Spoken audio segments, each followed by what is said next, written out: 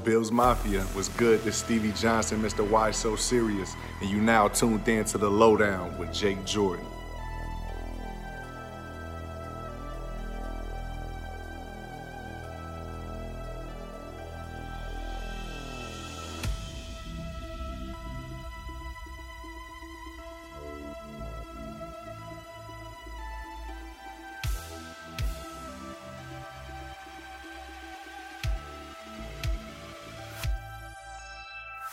What is going on, everybody? Welcome back to the coolest place in Bills Mafia outside of Western New York. I am your host, Jake. This is The Lowdown, and I feel like I've started off so many shows like this where I sit down and I'm like, it has been forever. How are you guys doing?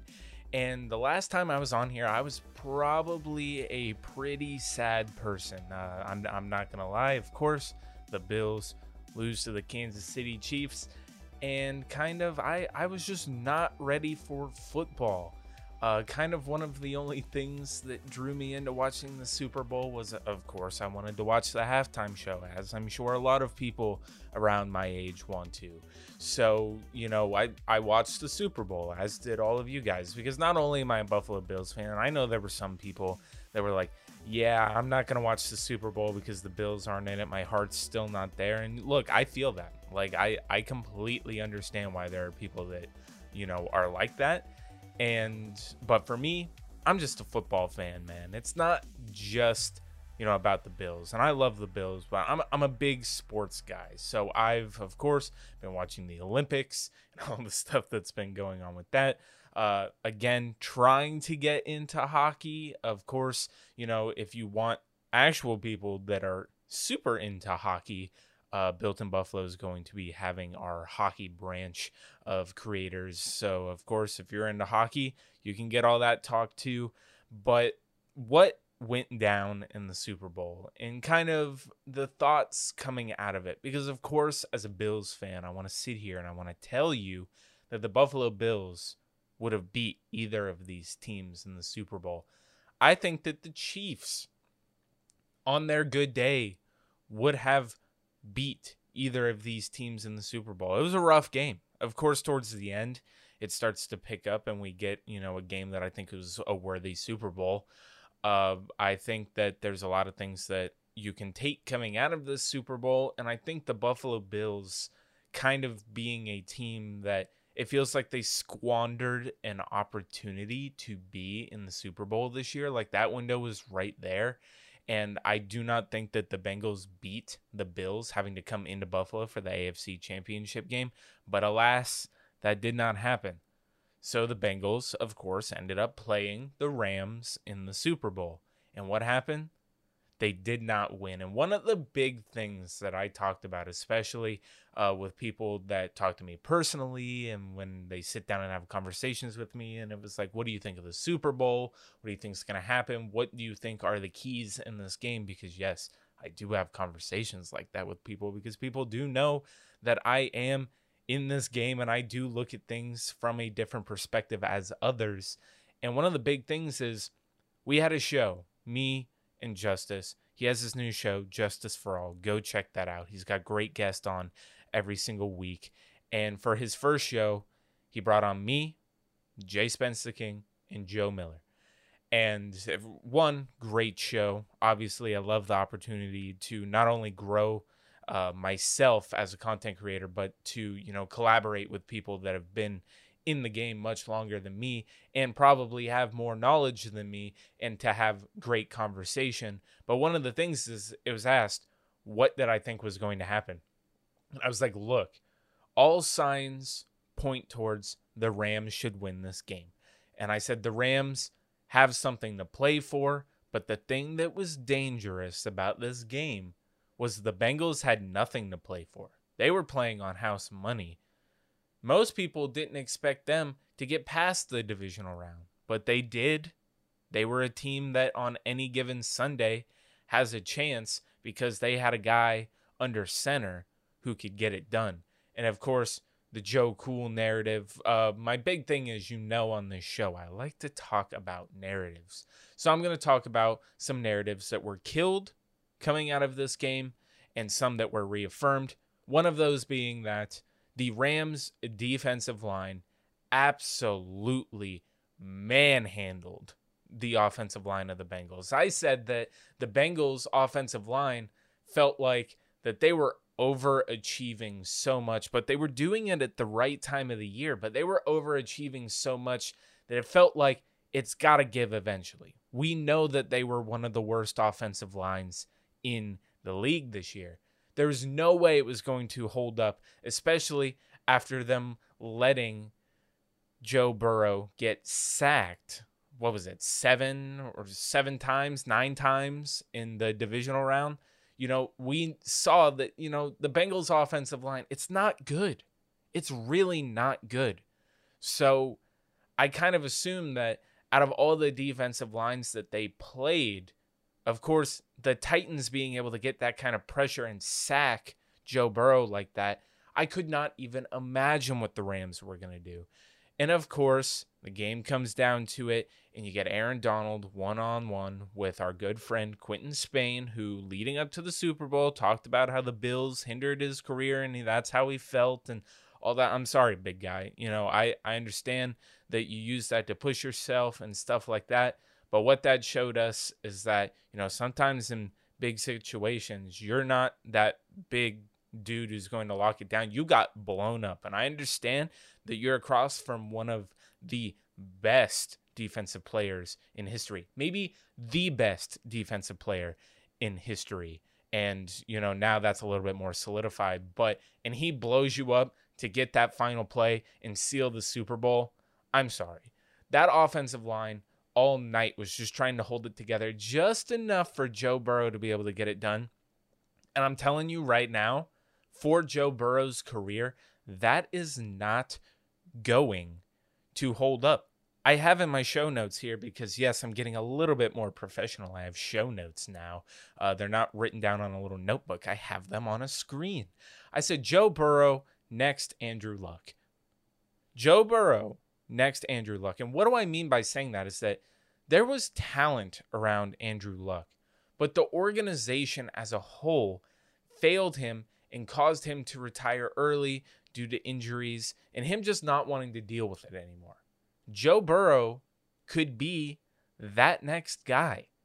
If the Bengals organization, which a lot of people don't like to call them that anymore because they've drafted good. Look, it's really hard to draft bad when you're drafting at the top every single year. I'm sorry. It's kind of hard to draft bad in that situation. So I understand people wanting to say, oh, their front office has changed. They're not the Bengals anymore. Dude, look, if I'm picking at anywhere from 1 to 5, like 4 straight years, I'm probably going to hit on some dudes. Like that's pretty obvious, right? So the one thing that they haven't done is last year, I understand you go and get Jamar Chase, and that really helped their offense this year. But are you telling me that they couldn't have taken a Rashawn Slater or an Elijah Vera Tucker or somebody like that to be able to truly solidify their line and help Joe Burrow? You can't tell me that also wouldn't have helped that team. Maybe they're not as explosive this year, but they're on the way to be able to protect their quarterback. Now, of course, they have money, and they can go out and they can pay all these guys. If they want to, they can pay dudes and bring them in to try to protect Joe Burrow. And look, the Bills kind of did the same thing too, where they went out and they got free agents. They weren't the best free agents, but they were still good enough to be better than what Josh Allen had his rookie year. And we've seen what's happened since then. I can look at the Buffalo Bills offensive line now, and if you asked me in the middle of the season, I would have been like, no, they're still garbage. But now it seems like they're going to be able to build and have something that towards the end of the year started to really come together. And then you bring in a guy like Aaron Cromer to come in and develop some of these dudes that maybe didn't have, that good of a chance under OG Bobby Johnson. Like a lot of people, I look at guys and I'm like, Deion Dawkins has never had a year under Aaron Cromer. Spencer Brown is about to have a year under Aaron Cromer. Hell, even Cody Ford could be better under the tutelage of Aaron Cromer. And I'm not saying that he's the greatest offensive line coach in the world, but from what we've heard of, players that were on those Rex Ryan teams that he was the offensive line coach for, And those teams also were one of the better performing offensive lines in the league. And they had guys on there that if I told you their names now, you'd be like, my God, how did they perform that well? Well, maybe they were helped out by having Shady McCoy in the backfield. But look, you can't deny it, though. Aaron Kromer did help teach up guys that were on those offensive lines that then eventually moved on. And, it was kind of exposed that the system that they were running kind of masked a lot of their flaws. So I think that this offensive line now that we've seen was able to really come together and have some success. What can Aaron Kromer do with that? I really can't wait to see. But to go back, I don't know if the Bengals do that. They had success. They made it to the Super Bowl this year. They are notoriously cheap when it comes to spending on people. And I know they've spent on the defensive line the last few years, and it has had success. And that brings me into my next topic, is talking about what makes the Bills and the Bengals so different. What do the Bengals have that the Bills don't?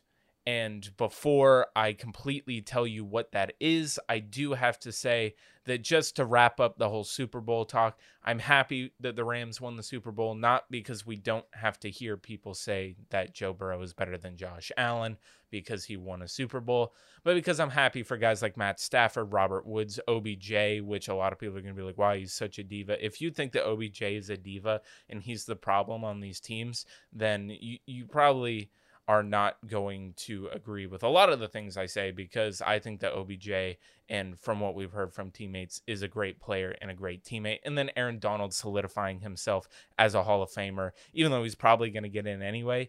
He got the ring, and now he's basically over the top with it, and he's getting in regardless. But what makes the Bills and Bengals so different? It's the defensive line. And there are guys on our defensive line that I like, especially Ed Oliver. I really liked how Harrison Phillips turned it on towards the end of the year. And I think that we've got good prospects when it comes to Gregory Rousseau and Boogie Basham. And I think that in time, they will be able to develop. And I'm going to talk about that in the second half. There are coaching additions to this Buffalo Bills staff. And I'm going to talk about how I think that this team is going to take the next step forward in the second half. But, there's an opportunity here for the Buffalo Bills to really change their defensive line, because it hasn't been working. And I understand we're always going to have this system of Sean McDermott rotating players, but Sean McDermott has a history of when he has a dominant player, he does not rotate them as much as they do now, because we don't have that guy. And I think that Ed Oliver is developing into that guy. I can't wait to see what Ed Oliver does this year. And I think that if you bring back Harrison Phillips on a cheaper deal, obviously you don't disrespect Harrison Phillips and try to get him to pay here on peanuts, but you still give Harrison Phillips what he's worth, because there still is that injury risk, but he was turning it on towards the end of the year. Your big opportunity for change is going to be at that defensive tackle position, whether you want to have somebody behind Phillips or have Phillips rotating with somebody, and the defensive ends. I mean, you really got to look at who's going to be our active defensive ends. I'm pretty sure it's Rousseau, Basham, and AJ Epinesa. You can't roll into next season with that. And I know a lot of people are saying, well, yeah, we just need to let Hughes and Addison just go wherever they want in free agency. I agree with the Mario Addison, point of that. I think Mario Addison, a lot of his success comes from, he's just that guy who's able to clean up when Jerry Hughes gets the pressures, because of course, if you look at all metrics, Jerry Hughes is still an effective pass rusher. Yes, he doesn't get the sacks, but he gets the pressure on the quarterback, which then forces him into, if we had a other defensive end that was dominant, they would be able to clean up for Jerry Hughes, and our sack numbers might be a little bit higher than that. So I think that there's an opportunity here by the Bills defense to really look at what the Bengals did and bringing in Trey Hendrickson and having these guys that they signed through free agency. And, they paid guys, they drafted people, but they paid guys too that would come in and immediately upgrade what they had. They didn't sit there and let's draft and develop and let's just do that. That's a good strategy sometimes. But when that's failing, when these guys aren't developing into obviously guys aren't going to develop into 1 year and immediately start and be guys that are getting 10.5 sacks or 11 sacks, 12 sacks. Like that's not all. When you draft someone, you're not expecting that unless you're drafting in the very high rounds, which the Buffalo Bills have not done the last few years, as we all know. So I think that there's a real opportunity, and there are some free agents that are out there, and the Buffalo Bills are going to be able to take advantage of that. They can now play the card of, hey, come here and compete for championships, and they're going to be able to basically put that out there and say, hey, if you guys want to win, you can come here. We're still going to compensate you. You're going to get money. You're probably not going to get as much as you'd get if you went to the Jets or the Dolphins or the Texans or somewhere like that, where they'll just pay you because they don't know what they're doing. But, you can come here and you can compete for championships. There's guys out there that could potentially help you with that. And I'm not going to name drop all those guys now. I'm going to have shows throughout this season where I talk about position groups and who I think that the Buffalo Bills can add and stuff like that. You can also catch that on First Round Bye on Friday nights with me, Justice, and Izzy, where we're going to be talking about that stuff as well, and coming in with names of guys we think would be upgrades. And I think that the Buffalo Bills have a real opportunity to take advantage of this free agent class and the status that they are in when it comes to the NFL and the hierarchy of teams. There are guys that are going to come out there now, and you're going to be able to play that card of, hey, you want to come play with Josh Allen? Do you want to compete for a Super Bowl every year that you're here on this team? Then you come to Buffalo, and we're going to pay you. You can come in, and you can help us, and you can possibly get that ring to help some of these guys cement their legacies in the league. So, yeah. This has been the first half. Of course, I am Jake, your host of The Lowdown on the Built in Buffalo Podcast Network. And in the second half, I'm going to be talking about recent coaching additions. What do I think about the future of the Buffalo Bills? How do they take the next step? And maybe why some of you guys on Twitter need to chill out with the players you think the Buffalo Bills are going to land in the draft. We'll talk about all that in the second half, and I'll catch you guys then. And the Chargers, my first start, and we got Joey Bosa, Melvin Ingram, and I don't know my protections. I'm like, let's ram it over here, and they're like, we can't do that. I'm like, just snap the best the when your offensive lineman say you can't do that. And I'm like, well, that's what we need to do. Just do it. So just do what I'm trying to explain. Year 2 happens, and again, just progression. And I play the Patriots. I throw 3 interceptions in the first half. Allen rolls right, throws that ball to the near side, intercepted. You can't make a dumber throw than he just made right there. And Brian Dable just goes absolutely berserk on me on the sideline. Yeah. And he apologizes to this day. Like, I'm so sorry. I was like, dude, I don't care. Like, I wasn't playing great. Like, if anything, I needed it. Yeah. But I think that's when things change for me mentally. Yeah. Just slowing the game down, understanding, let's not press. Let's use our time, our possessions to our advantage. And I think that was kind of the turning point in my career. But I needed that reaming from Coach Dable. Yeah. And I needed to throw those 3 interceptions in the first half in order to take that next step. I remember watching that specific game, and I'm like, that's going to be a hurdle that he's going to have to get over, that specific game, that specific team, right? Because they ruled that division forever, And then now fast forward a couple years, and you progressed, and it was fun to watch. And then you beat them, and you beat them pretty good. That's kind of the mindset now, in that you guys run that division. So now the next hurdle. What's the next hurdle? So I watched you play flawless in the playoffs. You find yourself like there has to be that next step. So in your mind, what do you think that is? I think that's winning a Super Bowl. Yeah, getting here, right? Yeah, finding a way. Well, not being in the radio row and being out and getting prepared for a game on Sunday. Yeah, for sure. Again, we had our opportunities, and we'll learn from this last game. And everybody wants to talk about the 13 seconds and the heads or tails coin flip and this and that. But isn't it weird that the only bad decision that they can say that you made was calling tails? Yeah. But you've always probably called tails, though, right? Which is weird, right? So the production meeting. I'm sorry, Tracy, but I'm calling you out. She jinxed me. Oh, we can blame me. Tracy. That's fine. Yeah. Did she say? She goes, "You're 9-0 on coin tosses this year." Oh, I'm she like, brought it up? No, Tracy, what are you doing? Why would you do that? I went 0 for 2 that game. I didn't get the first one. So no one talks about and the then first one. The overtime one. So Tracy. It's all Tracy's fault. Welcome back, everybody, to the second half of the coolest place in Bills Mafia outside of Western New York. I am your host, Jake. This is The Lowdown, only on the Built in Buffalo Podcast Network. And, I always record these shows in two halves, right? I do the first half, and then I take a little bit of a break. I regroup myself. I get some water. I sit down in my nice, comfy chair, and then I go, all right, am I ready to do the next half of the show? And of course, I always do a lead in with it. I talk about what I'm going to talk about in the second half when I end the first half. And of course, that means that we're going to be talking about the Buffalo Bills hires when it comes to, what they've done to retool the coaching staff and how I think they're going to move forward and how I think that the Buffalo Bills should address this offseason. Briefly, of course, we got a long offseason ahead of us. There is about 202 days from the time of recording this until, basically football is back. And, that's not counting the USFL. I'm not going to cover the USFL on my podcast. Of course, we just talk about the Buffalo Bills because I'm on a Buffalo Bills network.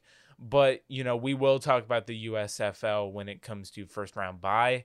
And I'm really hoping that we all sit there and we pick our team. And, they just released the jerseys today and it was kind of lackluster. But also today going on, of course, I'm recording this on, I believe today is Thursday. Yes. Today, Thursday, at 3 p.m., they're doing the lottery for, the draft picks. So that'll be fun to see too. And I really like the idea of the USFL because, I've always thought that the NFL needed a minor league. And, of course, that's not what it is right now. It's kind of just another league going on after the NFL season stops. But I really think that this could be a opportunity for the NFL to in time adopt the basically minor league system, kind of like how the NBA has done with the G League and how the MLB already has with their minor leagues. So I really think in the NHL with their farm teams. I'm sorry that I left out the NHL, but just kind of a minor league system for guys to develop in. And I think that it could be a really good resource for some of those guys. And I think it'd be really good for the NFL, and it's good for just NFL, teams and fans. We get more football. There's more football that we can watch to see guys try to make their names. And there's been some guys like Taylor Heineke that came out of the XFL and PJ Walker, guys that played there and now are in the NFL and are doing things because they got that stage to be able to, show what they could do and show that, they still had it. They can still play at a high level. And I know people will argue that, well, they're not playing against high level guys. It's different. I think that Taylor Heineke kind of broke that mold when he came into a playoff game after being in the XFL and then almost took it to Tom Brady. So I think that, as time goes on, people will view a minor league as actually a really good thing. But this second half, we're talking about the Buffalo Bills and what have they added. And of course, there's breaking news today, and we'll talk about that. By the time you hear this, it's probably going to be one day old news. But I already talked about it kind of in the first half where I talked about Aaron Kromer coming in as the offensive line coach and what I think that he can do to be able to help the team in general. But I think one of the big things is a lot of people have been hearing, and, I even hear it in my own house with my brother and, sometimes from my uncles, I hear it. They're like, apparently McDermott is a little bit of a hard ass. And that's because apparently there's a bunch of rumors going around that, Daboll and McDermott didn't get along and McDermott wanted him to run the ball more. And Daboll was like, I'm going to show you then. And then maybe that because of that put pressure on Bobby Johnson, and Bobby Johnson didn't want to return. And that's why he left and went to the New York Giants to be their offensive line coach. And, there's some people that seem to think there's some sort of drama there between them. And I don't understand where this really comes from. Offensive line coaches have contracts, and when their contracts are up, they can choose whether to, of course, it's up to the discretion of the coaching staff that hired them, but they can choose to move on and find an opportunity somewhere else, or they can go and, stay with the team that they're on and, re-sign and do whatever. The same thing happened with Heath Farwell this year. he went to be a special teams coordinator with Doug Peterson in Jacksonville. That's just what he went to go do. It had nothing to do with, I don't like being here and I want to leave. I don't like working with you, Mr. Sean McDermott. And of course, we don't know that. But, one of the big things is people think there's like beef, but, this has to do with, Bobby Johnson was a Daboll guy. So it kind of makes sense for him to, leave if he wants to go help out his guy. They got out at the same time his contract was up and Daboll became a head coach, and he was probably asked, hey, I would like for you to come with me. And, it's nothing against, the Bills, and, they employed him and he had a job and he made money, and, it's nothing against them. It's just, hey, I'm going to go help out my guy and I'm going to go do this. It's just another opportunity.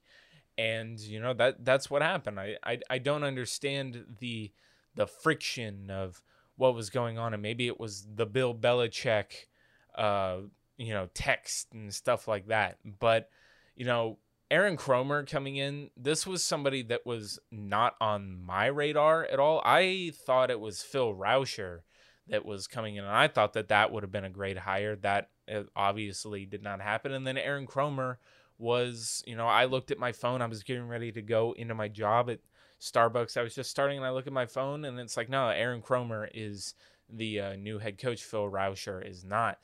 And it's like, oh, okay. And I think I just said head coach there. Let me correct myself, the offensive line coach. But, and then I thought, I'm like, okay, Aaron Cromer. Obviously, we got to talk about this. I talked about it on the show with Justice and Jay Spence and Joe Miller. And, we kind of just talked about what he could do. And Aaron Cromer was a guy who was here in Buffalo with Rex Ryan for a few years. I think it was 2015 and 2016. Those seasons he was here. And the Buffalo Bills had a hell of a running game, and their offensive line was ranked pretty highly. And whether or not you want to say that was Aaron Cromer, teaching guys up, guys using these guys that maybe didn't have the best skill sets, but getting the best out of them, or maybe it was just Shady McCoy making all those guys look good, whatever, they still had the numbers. And, that was proven when after Rex Ryan had left and Aaron Cromer also decided to leave, he went to the Rams in 2017. And if you guys remember the Rams, going into that season, they had one of the worst offensive lines in the league. And of course, that also had Todd Gurley behind it. And as you know, the development of that offensive line then led to the coming on of Todd Gurley. And we know Todd Gurley was one of the premier backs in the league for at least those few years. And that was behind a Aaron Cromer coached offensive line. So I think Aaron Cromer coming in is a good thing for the Bills because, a lot of us have had reservations on Bobby Johnson and thought that maybe Bobby Johnson was one of the problems that the Buffalo Bills had this season because he wasn't exactly seeing the talent that he had in maybe a Rick Bates or an Ike Bacher and waiting too long to be able to pull those triggers, maybe choosing his own guys over that, maybe to the detriment of the team, and not being able to coach guys up like Cody Ford. And yes, you have guys like Spencer Brown that kind of come in and innately get it, but what was Bobby Johnson doing? Our offensive line didn't seem to really improve that much over this last span of 3 years. And a lot of us were kind of sitting here saying, hey, Bobby Johnson, his ass is red hot on that hot seat. And he leaves, and I think it was a blessing in disguise, and they hire a guy in Aaron Cromer who has a track record of success. So I think it's a good thing for the Buffalo Bills moving forward, and I think it's really going to have something to do with when I talk about how the Bills are going to thrive moving forward. I think Aaron Cromer has a big hand in that. And the big news that came out today was actually the Bills hiring Marcus West as a assistant D-line coach. And it was kind of weird when I was trying to get this information because a few sources had said that he was going to be the D-line coach. And I'm like, well, that's kind of weird because that's Eric Washington. And I didn't hear that Eric Washington left or that the Buffalo Bills fired Eric Washington. But that's not the case. Eric Washington is still the defensive line coach. However, he has a new assistant in Marcus West who, a lot of people might not know him, but he was a defensive coordinator for the Charlotte 49ers, a collegiate team. And one of the things coming out about him is that he's been really good when it comes to the development of younger guys. There's even people that have played for him that know that he is a great leader of men and being able to help develop these guys. And I think that that's kind of paramount because we haven't really seen a lot of production from our defensive line. And maybe the same, issue that some of us had with Bobby Johnson, a lot of us are starting to have with Eric Washington, even though I think that Eric Washington is a good coach and we've seen what he was able to do, especially in Carolina and then coming to the Bills. It's taken a while, but Eric Washington is, some of our guys are developing. Just look at Ed Oliver. Look at these guys. There are guys that are coming on, but hiring Marcus West, just to go his first season as the defensive coordinator for the Charlotte 49ers, their team had 36 sacks and 86 tackles for loss, and that was in their first season, and that was school records. And he was able to develop some of those guys. One, Highsmith, who made it into the league. So I think Marcus West coming in and just being another guy to be there with Eric Washington is going to help our defensive line a lot, especially when it comes to what we're going to talk about when it comes to how the Bills will thrive moving forward, which takes us into the question, how do the Bills thrive moving forward?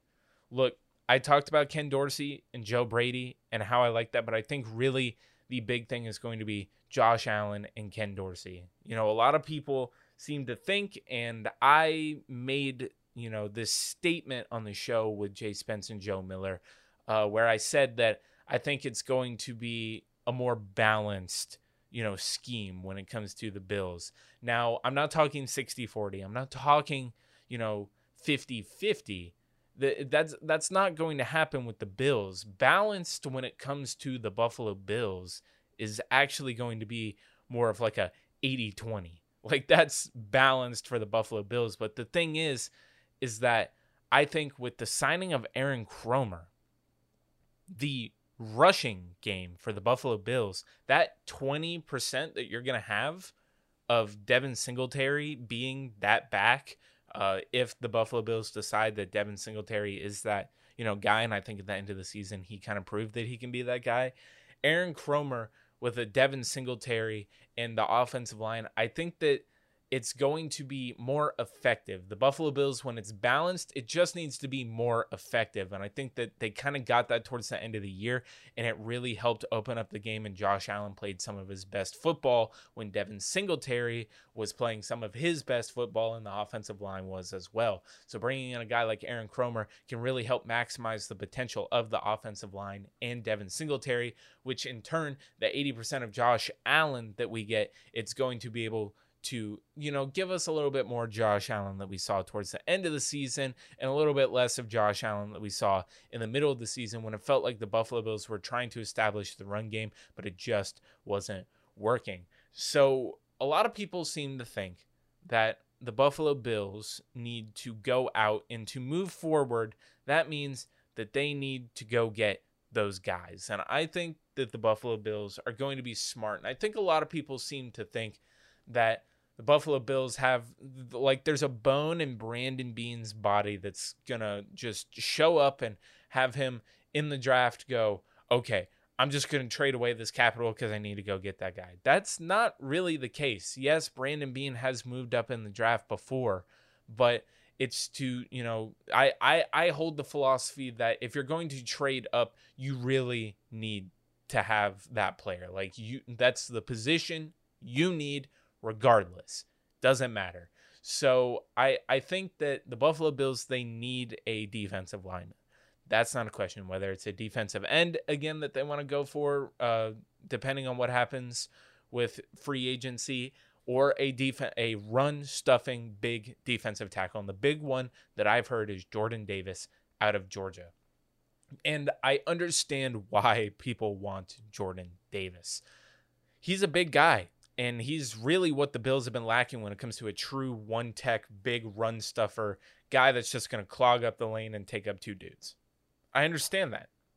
But a lot of people seem to think that, oh yeah, well, the Buffalo Bills are just going to throw away draft capital to trade up and get this guy. And if not, he's going to fall to us at 25. I doubt that. I think that a lot of people need to think that the Buffalo Bills can retool this offseason at the places where they need needs without sacrificing the future for winning now. Of course, after the Rams win the Super Bowl, all I hear is there's like two camps. There's the people that say, let's do what the Rams did. Who cares about drafting? Let's just, go get guys. Let's go win now. That's such a short-sighted mindset because a lot of people don't see that the Rams are going to be paying for this, or they're going to lose all these players and they're not going to have draft picks for the next 3-4 years in the first round. Like, the Buffalo Bills aren't going to do that. Brandon Beane builds for the future and the present, and you can do that. You don't have to sacrifice the future just to win now. I find myself just kind of getting flustered when I think about that because a lot of people don't view it like they view it like, oh, let's go get Khalil Mack. Okay, well, did you think about the contract and what you would have to take on and how that would affect your salary cap? No, it's let's get Khalil Mack so we can win now because I think he's going to make us better. So I think that a lot of Bills Mafia needs to look at what is going to help us now, what can we do to help us now, but also without jeopardizing our future when it comes to draft capital and things like that. I understand if you can get a guy for Khalil Mack and you're only giving up this year's first-round pick, you take that all day, of course, and you try to figure out a way to make the money work because that's Khalil Mack. But when you're the Rams, who were a team that had a bunch of holes, and it was like, okay, well, we're going to trade for Von Miller, and then we're going to trade for Matthew Stafford, and we're basically going to give away picks for the Detroit Lions to take Jared Goff. The Bills aren't in that position. They're not going to do that. So I really think that in the grand scheme of things, and we'll talk about it more this offseason, of course, who I think that the Bills can bring in, the start of free agency in the new league year. It's coming up. We don't have that many weeks away until the new league year starts, and then we can start talking about all this stuff. Of course, I think there's plenty of problems that the Buffalo Bills need to solve. They have some free agents that they need to either lock up or make decisions on who they want to replace them with. Do they want to address that in the draft or free agency? We'll see. But there's a lot to talk about, but I think that the main thing that I want you to walk away from is that the Bills are set up for the future. It could be better than what we have already seen and witnessed this year. It can get better. The coaching staff can always get better. And the players that they can bring in guys that are upgrades immediately that aren't detrimental to the future while also drafting the future.